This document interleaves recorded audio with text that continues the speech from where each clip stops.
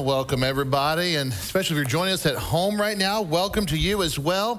That you can be joining us right now. I think it's fantastic that technology exists. We are diving into a new series today, and I think many of you are aware of that. We're calling this series Grounded. Now, today and in the weeks ahead, what we're going to be doing is we're going to be unpacking a number of these major doctrines of the Bible. The doctrines that we're going to study about are these essentials that we must have unity on. And as we get started here, I don't want the word doctrine. I don't want that to be a word that's confusing or intimidating to you at all. Doctrine just means teachings. So what are the essential teachings as Christians? What are the essential teachings as a church that we must have unity on? Now, that is the question that's on my mind. That's the question I think is on a lot of people's mind. What are the essential doctrines we got to have unity on? Those things that there's no room for opinion, really. It's not like, well, the Bible says this, but I think. No, there's none of that on this. This is what the Bible says. These are the essential doctrine of the Bible. Now, I can tell you that there are many reasons for why a series on doctrine is important, but can I give you just one reason today? Just one reason for why this is so important. It's because the church in America today is fast approaching the day when the major distinction between churches will not be their denominational affiliation. The major distinction will not be on their stylistic preferences. The major distinction is not going to have anything to do with the type of buildings or the facilities that they worship in. No, I think we're fast approaching a day when the major distinction between churches is going to be whether that church is a biblical church or not. That's what's going to be the distinction. Now, last week I shared with you that I was listening to a sermon series from a preacher right here in Northwest Arkansas who was teaching his congregation that hell is a myth, and that no matter what you believe or your faith, really, your practices, you're all going to go to heaven because God's love is just that big. Do you remember me telling you about that last week? Then I hope you know that's the exact opposite of what the Bible says. That's not at all scriptural at all. But that same preacher, he also teaches that Christians and Muslims worship the same God. He also teaches that evolution is a more likely scenario than the 6 days of creation, that God is just as thrilled with same-sex relationships as he is with a relationship between a man and a woman. He teaches that the Bible should be taken seriously, but certainly not literally, and that all faith systems of the world, all beliefs should come together for the greater good of mankind, because at the end of the day, God's love is just big, and God is loving, and what's greater than all people coming together than what a better representation of God's love? You know, I think through what he's teaching his congregation. And when you boil it down to it, for me, at that point, it doesn't really matter what denomination that's a part of. It doesn't really matter what style of ministry that they do, whether it's, oh, that's my style of ministry. I really like how they do that. That doesn't really matter. It doesn't really matter if they've got a great building or not, if it's the best facility in Arkansas. What matters is this: that's not biblical. It's not being built on sound Bible doctrine, and ultimately it will fail. But sadly, not before many people have been deceived, and sadly, even to their own potentially eternal peril. You know, this whole subject matter, what we're talking about, it brings my attention to something that the Apostle Paul wrote to the churches of Galatia one time. It's found in Galatians chapter 1, verse 6. Paul said, I am astonished that you are so quickly deserting the one who called you to live in the grace of Christ and turning to a different gospel. There was something else that was being taught in these churches. And he's like, I'm astonished that you're so quickly turning to this. He said it's really, verse 7, no gospel at all. And then he identifies some of the problems. He says, evidently, there are people out there that are throwing you into confusion, and they are trying to, here's his words, pervert the gospel of Christ. I mean, he's basically saying, listen, there is a manipulation happening here. There's something screwy going on in the church. And he calls it a false gospel, a no gospel, a perversion of the gospel. And then he says in verse 8, but even if we or an angel from heaven should preach a gospel other than the one we preach to you, let them be under God's curse. Boy, I tell you, this is some really strong language. If you mess around with God's word inappropriately, he says, like, you just might be under a curse. He then says, as we have already said, so I say again, if anybody is preaching you a gospel other than what you accepted, let them be under God's curse. And Paul is not messing around. I'll be honest with you. I see similar things happening even today. In fact, I feel like if Paul were alive today, he might be saying some of the very same things to the churches of America that he said to the churches of Galatia. There's a different gospel being preached. It's a perversion of the gospel. It's not coming from the true source, which is God's word. In another letter that Paul wrote to a young pastor named Timothy, he wrote similar things. He wrote this letter to Timothy, 1 Timothy chapter 1, verse 3. He says, as I urged you when I went into Macedonia, stay there in Ephesus so that you may command certain people not to teach false doctrines any longer. In other words, something screwy is being taught in the church, and I'm going to leave you there, and I need you to fix this problem. It's definitely a problem. There's some devotion to myths and endless genealogies, and Paul says such things promote controversial speculations rather than advancing God's work, which is by faith. In that same letter, he also writes, chapter 4, verse 1, he said to Timothy, the Spirit clearly says that in later times, which is a clear reference to the last days, in later times. We're living in the last days, friends. Some will abandon the faith and follow, listen to his description, deceiving spirits and things taught by demons. Well, that sounds scary. That's what's going to happen in the last days. He says such teachings come through hypocritical liars. In other words, there will be people who will be the mouthpieces for this deception. And Paul calls them hypocritical liars. Those whose consciences have been seared with a hot iron. In other words, you're somebody who's like, I'm going to live my life and do my own thing. I don't want God telling me what to do. And they're in a position to manipulate. In another letter to the same pastor, Paul writes in 2 Timothy 4:3, for the time will come when people will not put up with sound doctrine. Boy, does that not sound like today. Instead, to suit their own desires, they will gather around them a great number of teachers to say what their itching ears want to hear. They will turn their ears away from the truth and turn aside to myths. And I see that happening. Thousands of Christians are looking for churches that preach a message that gels with whatever lifestyle they want to live. And you know what? They can find it. They can find it.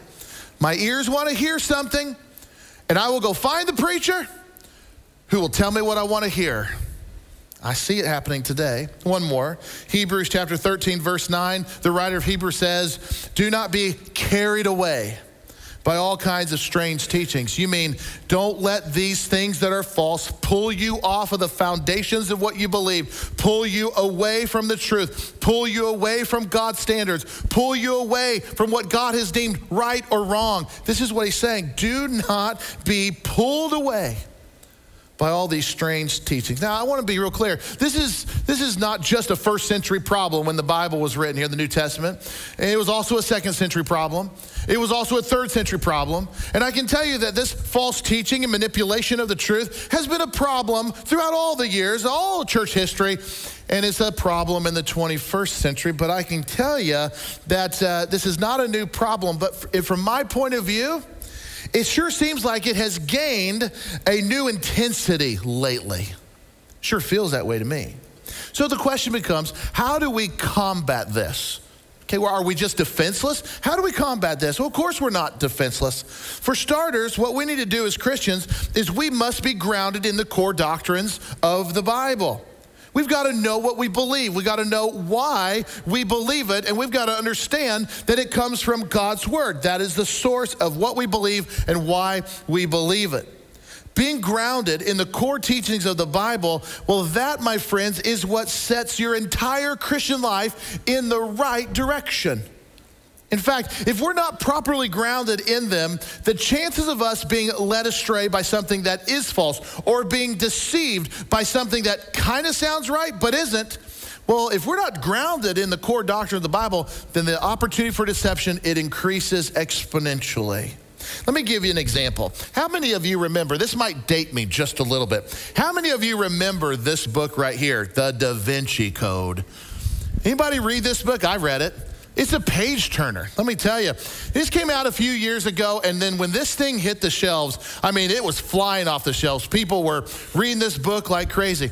And then, I don't remember how much, a couple years later, Tom Hanks made a movie called The Da Vinci Code. Did you see that? Boy, I tell you, by the time the book had made its circulation and that movie was all around the world, there were really millions of people that had been introduced to the Da Vinci Code. And like I said, it's a fascinating work of fiction.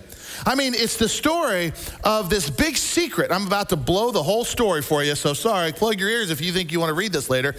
The whole story is about this secret that has been hidden away for years and years in the artwork of Da Vinci.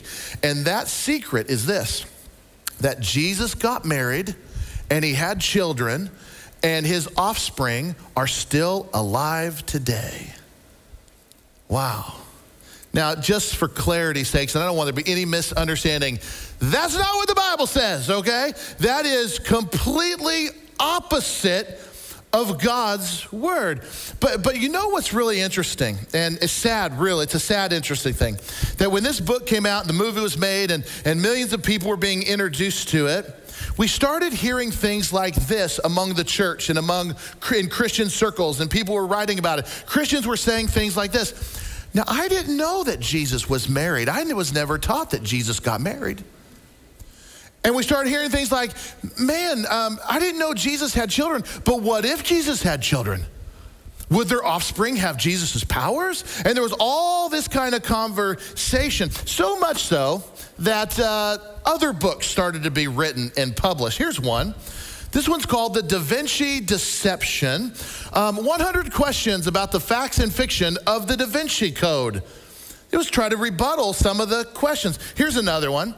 This one's called, the same title, The Da Vinci Deception, written by a pastor named Erwin Lutzer. Maybe you're familiar with him, pretty well-known guy. It's The Da Vinci Deception, credible answers to the questions millions are asking about Jesus, the Bible, and the Da Vinci Code. There was enough conversation about this in my previous congregation that I served up in Kansas City that I felt compelled to preach a 3-week-long series that I called The Da Vinci Code, The Truth Behind the Fiction. And hundreds of preachers, just like me, preached other series in their church. And maybe you remember back then where they tried to debunk the false teaching of the Da Vinci Code that was confusing a lot of Christians. And isn't it a sad testimony that we had to do any of it? Isn't that a sad testimony of the church? That preachers felt like they needed to set the record straight and Christian authors had to publish work that said this isn't true? Being grounded, let me just tell you, friends, being grounded helps you see the truth and not be deceived by the fake. That's what being grounded does.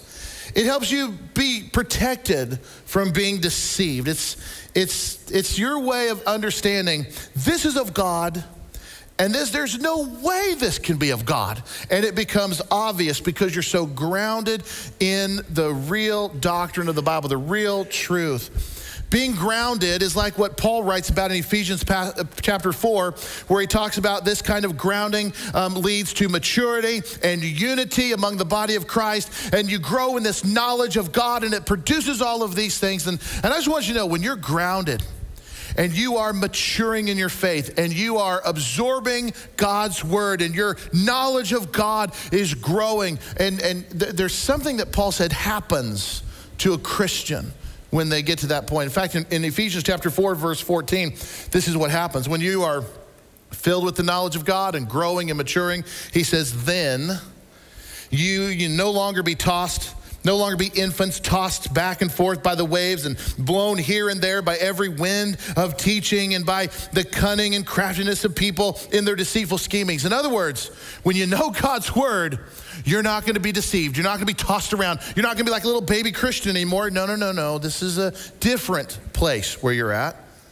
Instead, speaking the truth in love, we will grow to become in every respect the mature body of him who is the head, that is Christ. So if I'm not being clear enough, let me say it again. We have to be grounded because there's just too much at stake today for us not to be. So let's dive right in today to this first core doctrine of the Bible, and it's this: what does the Bible teach us about God?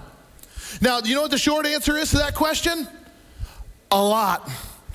What does the Bible teach us about God? A lot. Are we going to cover it all today? No. But what we will cover is these foundational truths of God found in the Bible that forms our doctrine about God. Now, I want to let you know, I am about to flood you with a whole lot of scripture. I don't expect you to be able to turn as I go. It's going to happen too fast. So I want you to know that in your app, every scripture that we're going to read today is going to be in your app. So you can go back and look at the main points that I'm going to try to share with you today are all going to be in your app. And you can go back there as a reference, and it's under the sermon notes icon. You can follow along, whatever. But I just want to give you a heads up. You don't need to write super fast. I'd rather just listen and absorb. It's all there for you, and it's not going anywhere. So that's all in the app. But I'm going to give you a lot. When I turned in all my information for this sermon to our team that makes all of this happen, I got a text back that said, "That's a lot. That's a lot this week." And it was in jest, it was fun. And my response was, well, you can't talk about what the Bible says and what the Bible teaches without sharing what the Bible teaches. It kind of makes sense, right? So you're going to get a tidal wave about to come at you. But believe me, you can handle it, and it's all in the app. Now, if I were to ask you this question, or if somebody were to come up to you and ask you this question, and they were to say, hey, tell me everything you know about God, what words would you use? How would you describe God to that person? Or maybe another way to look at it, if somebody were to come up to you and say, hey, tell me why you would get up early on a Sunday morning and go to a church and worship, sing songs, pray, have communion, listen to a sermon. What is it about God that would make you want to do that? What would you tell them? Or maybe somebody handed you a pen and a sheet of paper, a blank sheet of paper, and they said, hey, write down everything you know about God on this piece of paper. I wonder, could you fill up that paper? How much of that paper could you fill up? You know, the Bible introduces us to God in the very first words of the Bible. Do you remember what they are? Genesis 1:1, in the beginning, God. That's how the Bible starts. Now, here's an interesting observation. You know, the Bible doesn't try to prove the existence of God. It really doesn't. I mean, when you read the Bible, there's an assumption being made that the one who reads the Bible already accepts the fact that there is a God. The existence of God is an understood fact of the Bible. Psalms chapter 14, verse 1 says, the fool says in his heart, there is no God. And you know, I think Christians understand that verse better than non-believers at this point, because as a Christian, you remember what it was like when you weren't walking with God. And then now that you're on this side of salvation, you're on this side of conversion, and you're filled with the Holy Spirit, you look back and go, that is so true. It is foolish to say there is no God because of what we've experienced. Now, somebody hasn't made that trek yet, may not connect like that, but the Bible says this to us. A fool says in his heart, there is no God. This is not original with me, but I seem to say it all the time. And you probably heard me say it. And it's this: if you can believe the first 5 words of the Bible, in the beginning, God created. If you believe the first 5 words of the Bible, I mean, really believe it, then you should not have trouble believing anything else that the Bible says. Now think about that. If I can believe and accept the first 5 words of the Bible, in the beginning, God created, then I should have no problem believing anything else the Bible says. If I believe that, then I should have no problem also believing that God could talk to somebody through a burning bush, or that God could part a mighty sea. If I can believe the first 5 words of the Bible, in the beginning God created, then I should have no trouble believing that God could make a fish so big that it could swallow a man and keep him in his belly for 3 days and then vomit him out on the shore. If I believe the first 5 words of the Bible, in the beginning, God created, then I should have no trouble also believing that God would raise his son from the dead. You know, this is a series about doctrine, not necessarily a series about apologetics, which is the fancy word for the defense of your faith, the study of the defense of your faith. It's about doctrine, not just apologetics, but I can tell you that there is overwhelming evidence for the existence of God. Let me just quickly give you four quick evidences for the existence of God. How do I know that God exists? Well, number one, the Bible reveals it to us. The Bible says, in the beginning, God. The Bible tells us. So if you just read the Bible, there's a revelation that there's a God, he loves us, he is real, and the Bible's all about our Heavenly Father, who we call God. The Bible reveals that to us. But beyond that, reason teaches it. Reason teaches that there's a God. You know, we believe, we don't question at all today, the law of cause and effect. Okay? We don't question that at all. There's a cause and effect to everything. So if our world that we live in, if that's the effect, then what's the cause? That's a question we have to wrestle with. What caused this world? The law of cause and effect. Did this world, this whole universe, did it just come into existence by chance? That's what a lot of people would want you to believe. Just by accident. Two asteroids or whatever collided 1 trillion years ago, and this is what the result was. Did nothing produce something? Or is there a mastermind behind all of this? Reason teaches us, reason seems to point to that there is a cause to all of this. Hebrews chapter 3 verse 4 tends to back this up. It says this, for every house is built by someone, but God is the builder of everything. There's another evidence that we can point to. Supreme intelligence indicates that there is a God. Supreme intelligence. You know, when you see this huge, beautiful mansion, our intellect says there was an architect. You know, when you listen to some incredible music out there, our intellect says what? There's got to be a composer. Somebody created that. When you look at our world, then it says, it shouts, there is a creator. All of this together, there had to be a creator. Now I'm going to throw some numbers at you that are kind of going to blow you away. How much do you think the earth weighs? I'll tell you what they think it weighs. This is the number right here. The earth weighs 6 sextillion, 570 quintillion tons. That's a big scale. How do they figure that out? I have no idea. I couldn't tell you how they figured that out, but that's what they say the earth weighs. The earth's dimensions are 8,000 miles in diameter, 25,000 miles in circumference, yet the earth is more accurate in its movements than the finest, most delicate, expensive watch you can buy today. Did you know that? The earth travels over 595 million miles in the course of a year as it goes around the sun, yet it does not vary in the length of time it takes to make one revolution around the sun, even by 1 second. It's never fluctuated. It's perfect. In fact, if it would change by even half a second, do you realize that that would be the biggest news that this world has ever seen? But it's not going to.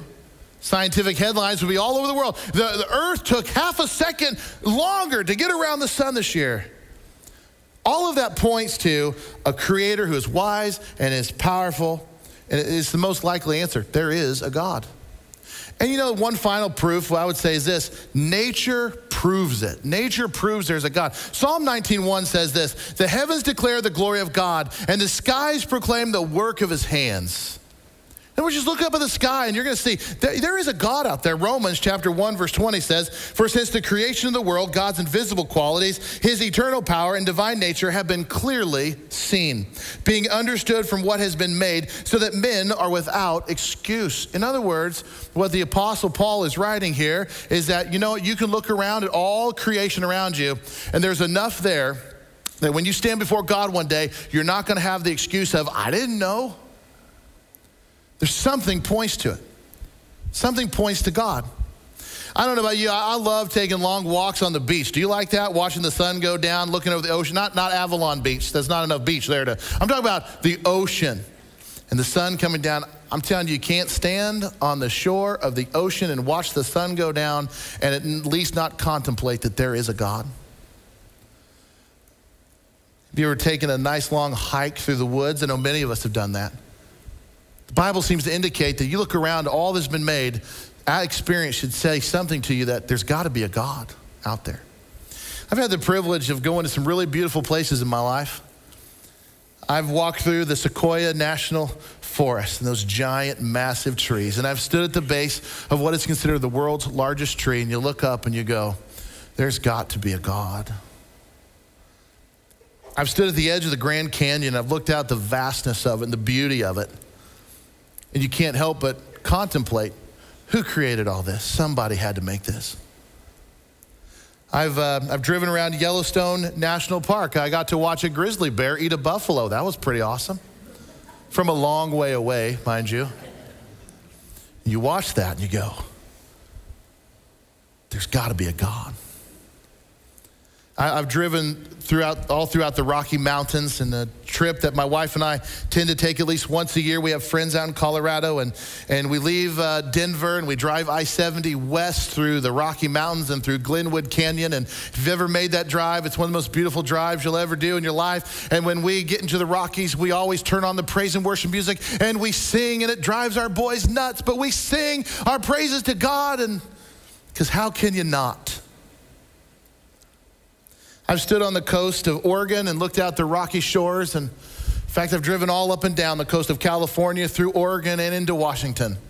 Some of the most beautiful scenery you're going to see. And it just points to a creator. I've been to numerous places in the Caribbean and the Bahamas, and I've swam with sea turtles off the coast of Barbados. And it tells me there is a God. I've sat by the quiet streams all by myself with my Bible off the beaten path. And I've also stood on the deck of a boat and looked up to the mighty raging waterfalls of Niagara. And I know that there is a God. And the Bible tells me, Joe, if that's all you knew, it's enough. And you will stand before God one day, and you will not be able to say, I didn't know. I didn't know. Without excuses. So the Bible tells us that God exists. Reason, because God gave us minds, reason tells us that things had to have something caused this. It didn't just happen by accident. Intelligent design shows us that God is the one that did this. And nature reminds us that God created something very beautiful. But it's the Bible. It's the Bible that reveals God to us. Those are just evidences for God's existence. But it's the Bible that reveals God to us. It tells us what God is like. It tells us about all of God's attributes. And I'll be honest with you, I won't have time to list all the attributes of God, but I'm going to list some of the biggies for you today. The first attribute of God that the Bible tells us about is this: God is holy. God is holy. The word holy means set apart or separated. So we ask the question, what is God separated from? Well, obviously, God is separated from sin. That's what the Bible tells us. Evil. He's not going to have anything to do with it. That's not what he's about, because there's no evil inside of God. So he is separated from those things. He is holy. And you know, this is one of the greatest distinctions about God, the one true God, over all the false gods that mankind made. Because when a man makes a god, a little g god, a false god, when man creates a god, he creates a God who is also sinful and who is also weak like mankind is. Have you noticed that? If you study Greek mythology, if you spend time reading about it, you'll see the sinful nature of the gods on Mount Olympus. And that these created gods out of man's brain, these creative gods, are really no different than sinful man. I never thought about it before like this until somebody pointed it out to me, but that when man creates a god, like a little g god, a false god, he does not create one that will ever condemn him of his sins. You know why? Because mankind does not create holy gods. That's a unique attribute to the one true God. Leviticus 19:2 says, be holy because I, the Lord your God, am holy. 1 Peter chapter 1, verse 14 through 16 says, as obedient children, in other words, the church, as those of us who are saved by God's grace in his family, as obedient children of God, do not conform to the evil desires you had when you once lived in ignorance. But just as he who called you is holy, so be holy in all you do. For it is written, be holy because I am holy. So our God is holy. His expectation of his children is that we are going to be like God, that we are going to strive to be separate from sin and identify with God on this other holy level. That's one of the main attributes of God. You know what the Bible tells us? The Bible tells us that God is love. God is love. This might just be the supreme attribute of God. 1 John 4:8 says that whoever does not love does not know God. Man, you have to sit down and wrestle with that one for a minute. Whoever does not love does not know God because God is love. Now, we'll get into this more as we get deeper in this series, but we've got to ask the question, if God is love, then how in the world does he express that love to the world? Well, the Bible's very clear on this, that one of the greatest expressions of God's love to the world is seen through Jesus Christ. When you boil it down to it, how did God show his love? Through Jesus. You know how I know that? Because the Bible says it just that plainly. 1 John 4:9 says, this is how God showed his love among us. This is how he did it.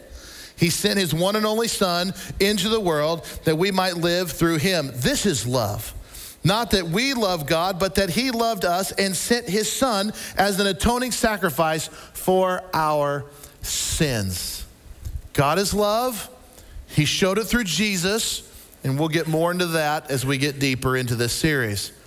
God's love is shown through his care. God's love is shown through his forgiveness. It's God's love that inspires us. It inspires love in us. God's love. When you show love, you are aligned with God in a sense. Like I said, we'll get more into this. 1 John 4:19 says, we love because he first loved us.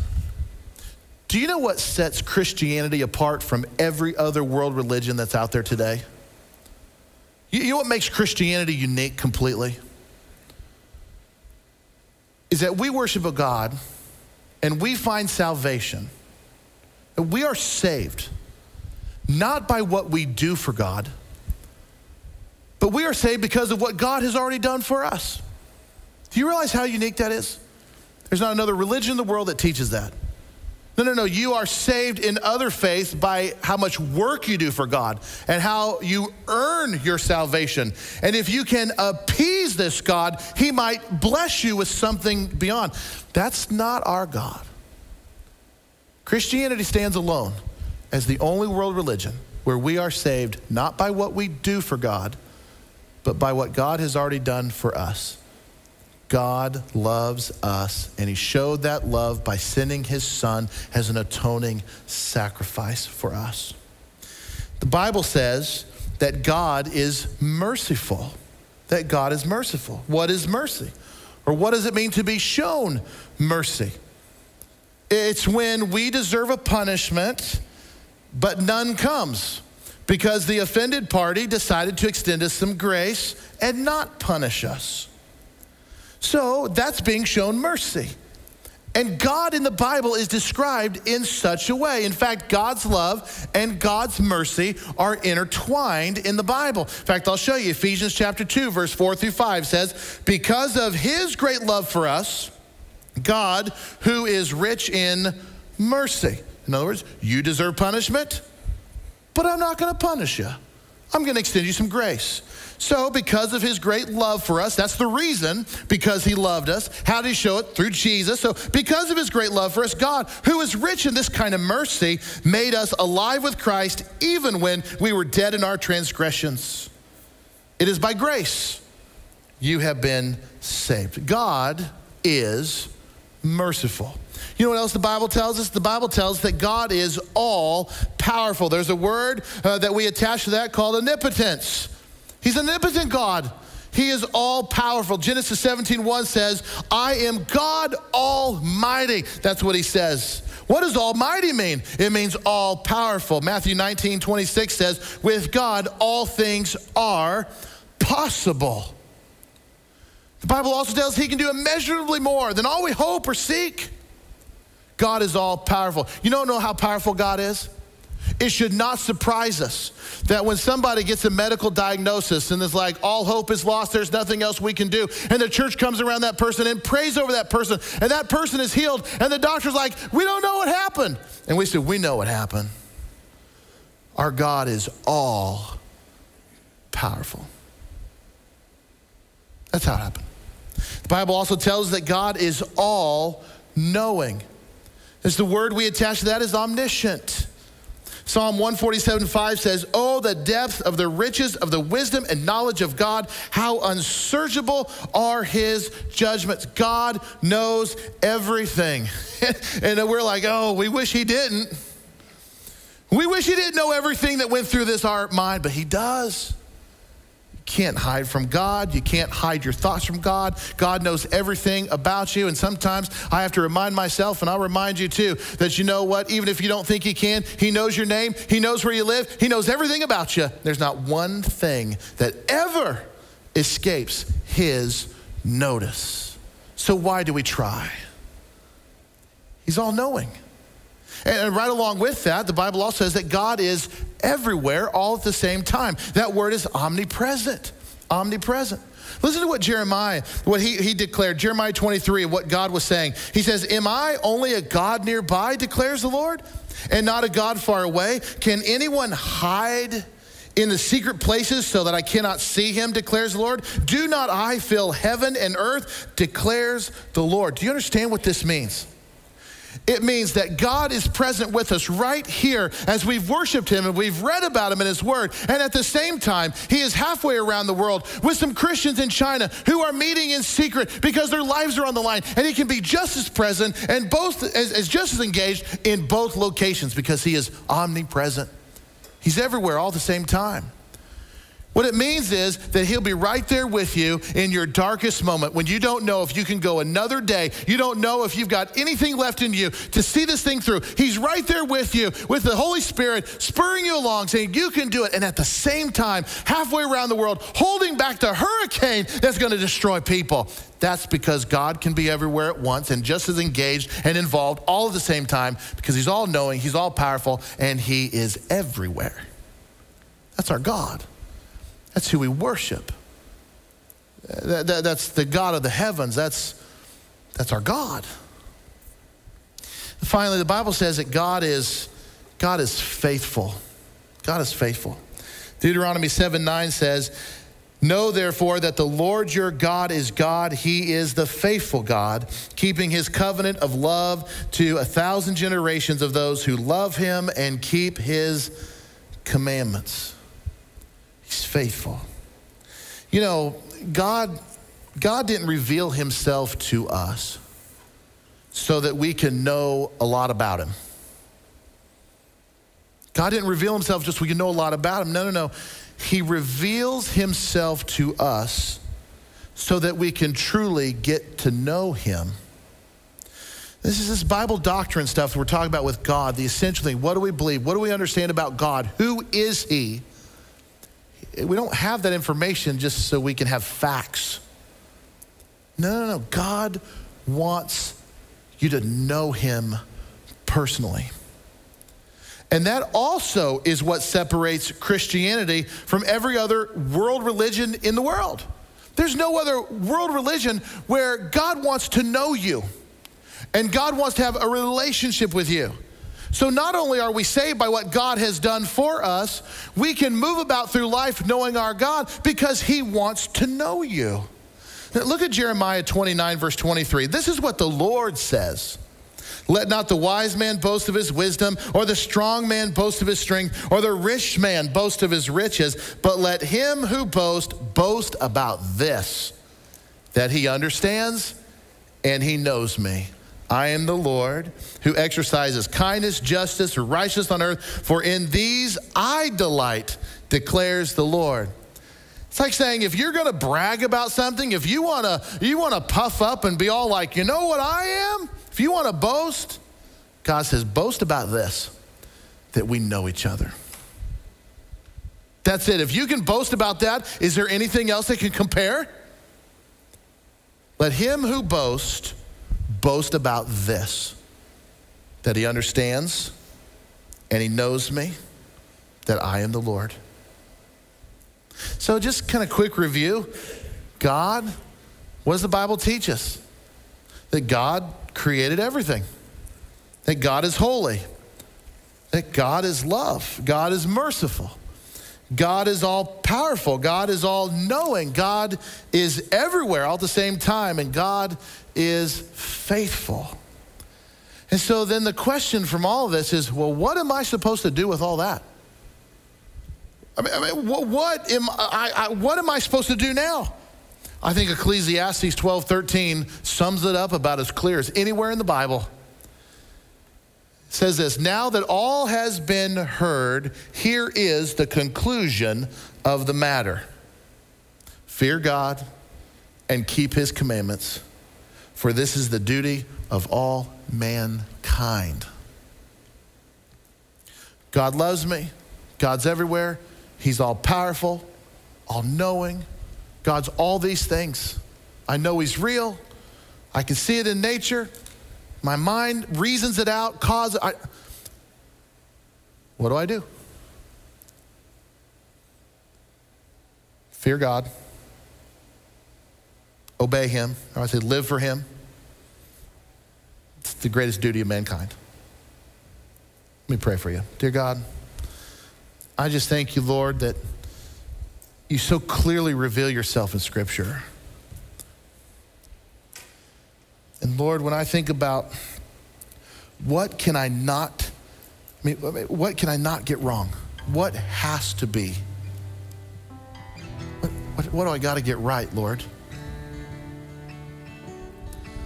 Lord, I got to get right with you.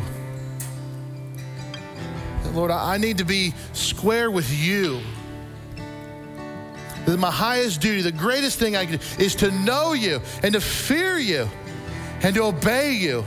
It's the highest calling. It's the highest duty that I have as a person. Lord, may that be true of every single one of us in this room today. And Lord, as we try to weave and navigate through life and we are bombarded with things that aren't true and are false, Lord, help us to come back to the truth of who you are and what you're doing in the world, and what you want more than anything else is to have a relationship with me. Lord, ground us in this truth. Ground us in these truths about you. Lord, may we not compromise. May we never move off that foundation of who you are and your love and mercy for us. Now, you showed it through your Son, Jesus Christ, so that we might live for all eternity. And may the highest duty, the highest calling in our life be to fear you, to obey you. Lord, may we not show up on the day of judgment and you ever say to us, I don't know you. And may we never be in a position of saying, God, I didn't know you. Oh, Lord, help us. Teach us, God. Show us the way. In Jesus' name, amen.